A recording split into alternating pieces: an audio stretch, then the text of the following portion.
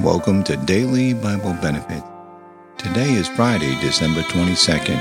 On this day in 1956, a baby gorilla named Colo enters into the world at the Columbus Zoo in Ohio, becoming the first ever gorilla born in captivity.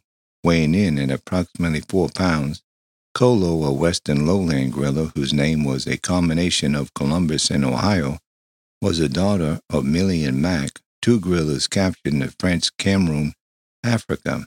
Today on the podcast, I'll be talking about Paul visits James, Acts chapter 21, verses 17 through 26. And when we had come to Jerusalem, the brethren received us gladly.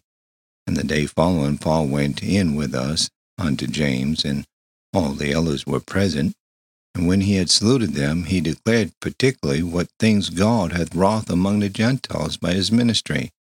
And when they heard it, they glorified the Lord, and said unto him, Thou seest, brother, how many thousands of Jews they are which believe, and they are all zealous of the law.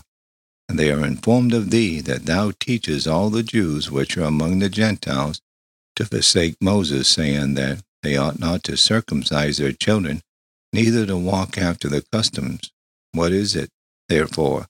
The multitude must needs come together, for they will hear that thou art come. Do therefore this that we say to thee, wherefore men which have a vow on them take and purify thyself with them, and be at charges with them, that they may shave their heads, and all may know that those things whereof they were informed concerning thee are nothing, but that thou thyself also walkest orderly, and keepest the law. As touching the Gentiles which believe, we have written and concluded that they observe no such things, save only that they keep themselves from the things offered to idols, and from blood, and from strangled, and from fornication. Then Paul took the men, and the next day, purifying himself with them, entered into the temple to signify the accomplishments of the days of purification, until that an offering should be offered for every one of them. The Bible, a Christian compass. The following quotation is by John Watson. Life for every one of us is a stormy voyage, with cross currents which are apt to sweep us out of our course, and an occasional tempest that might wreck an ill-managed vessel.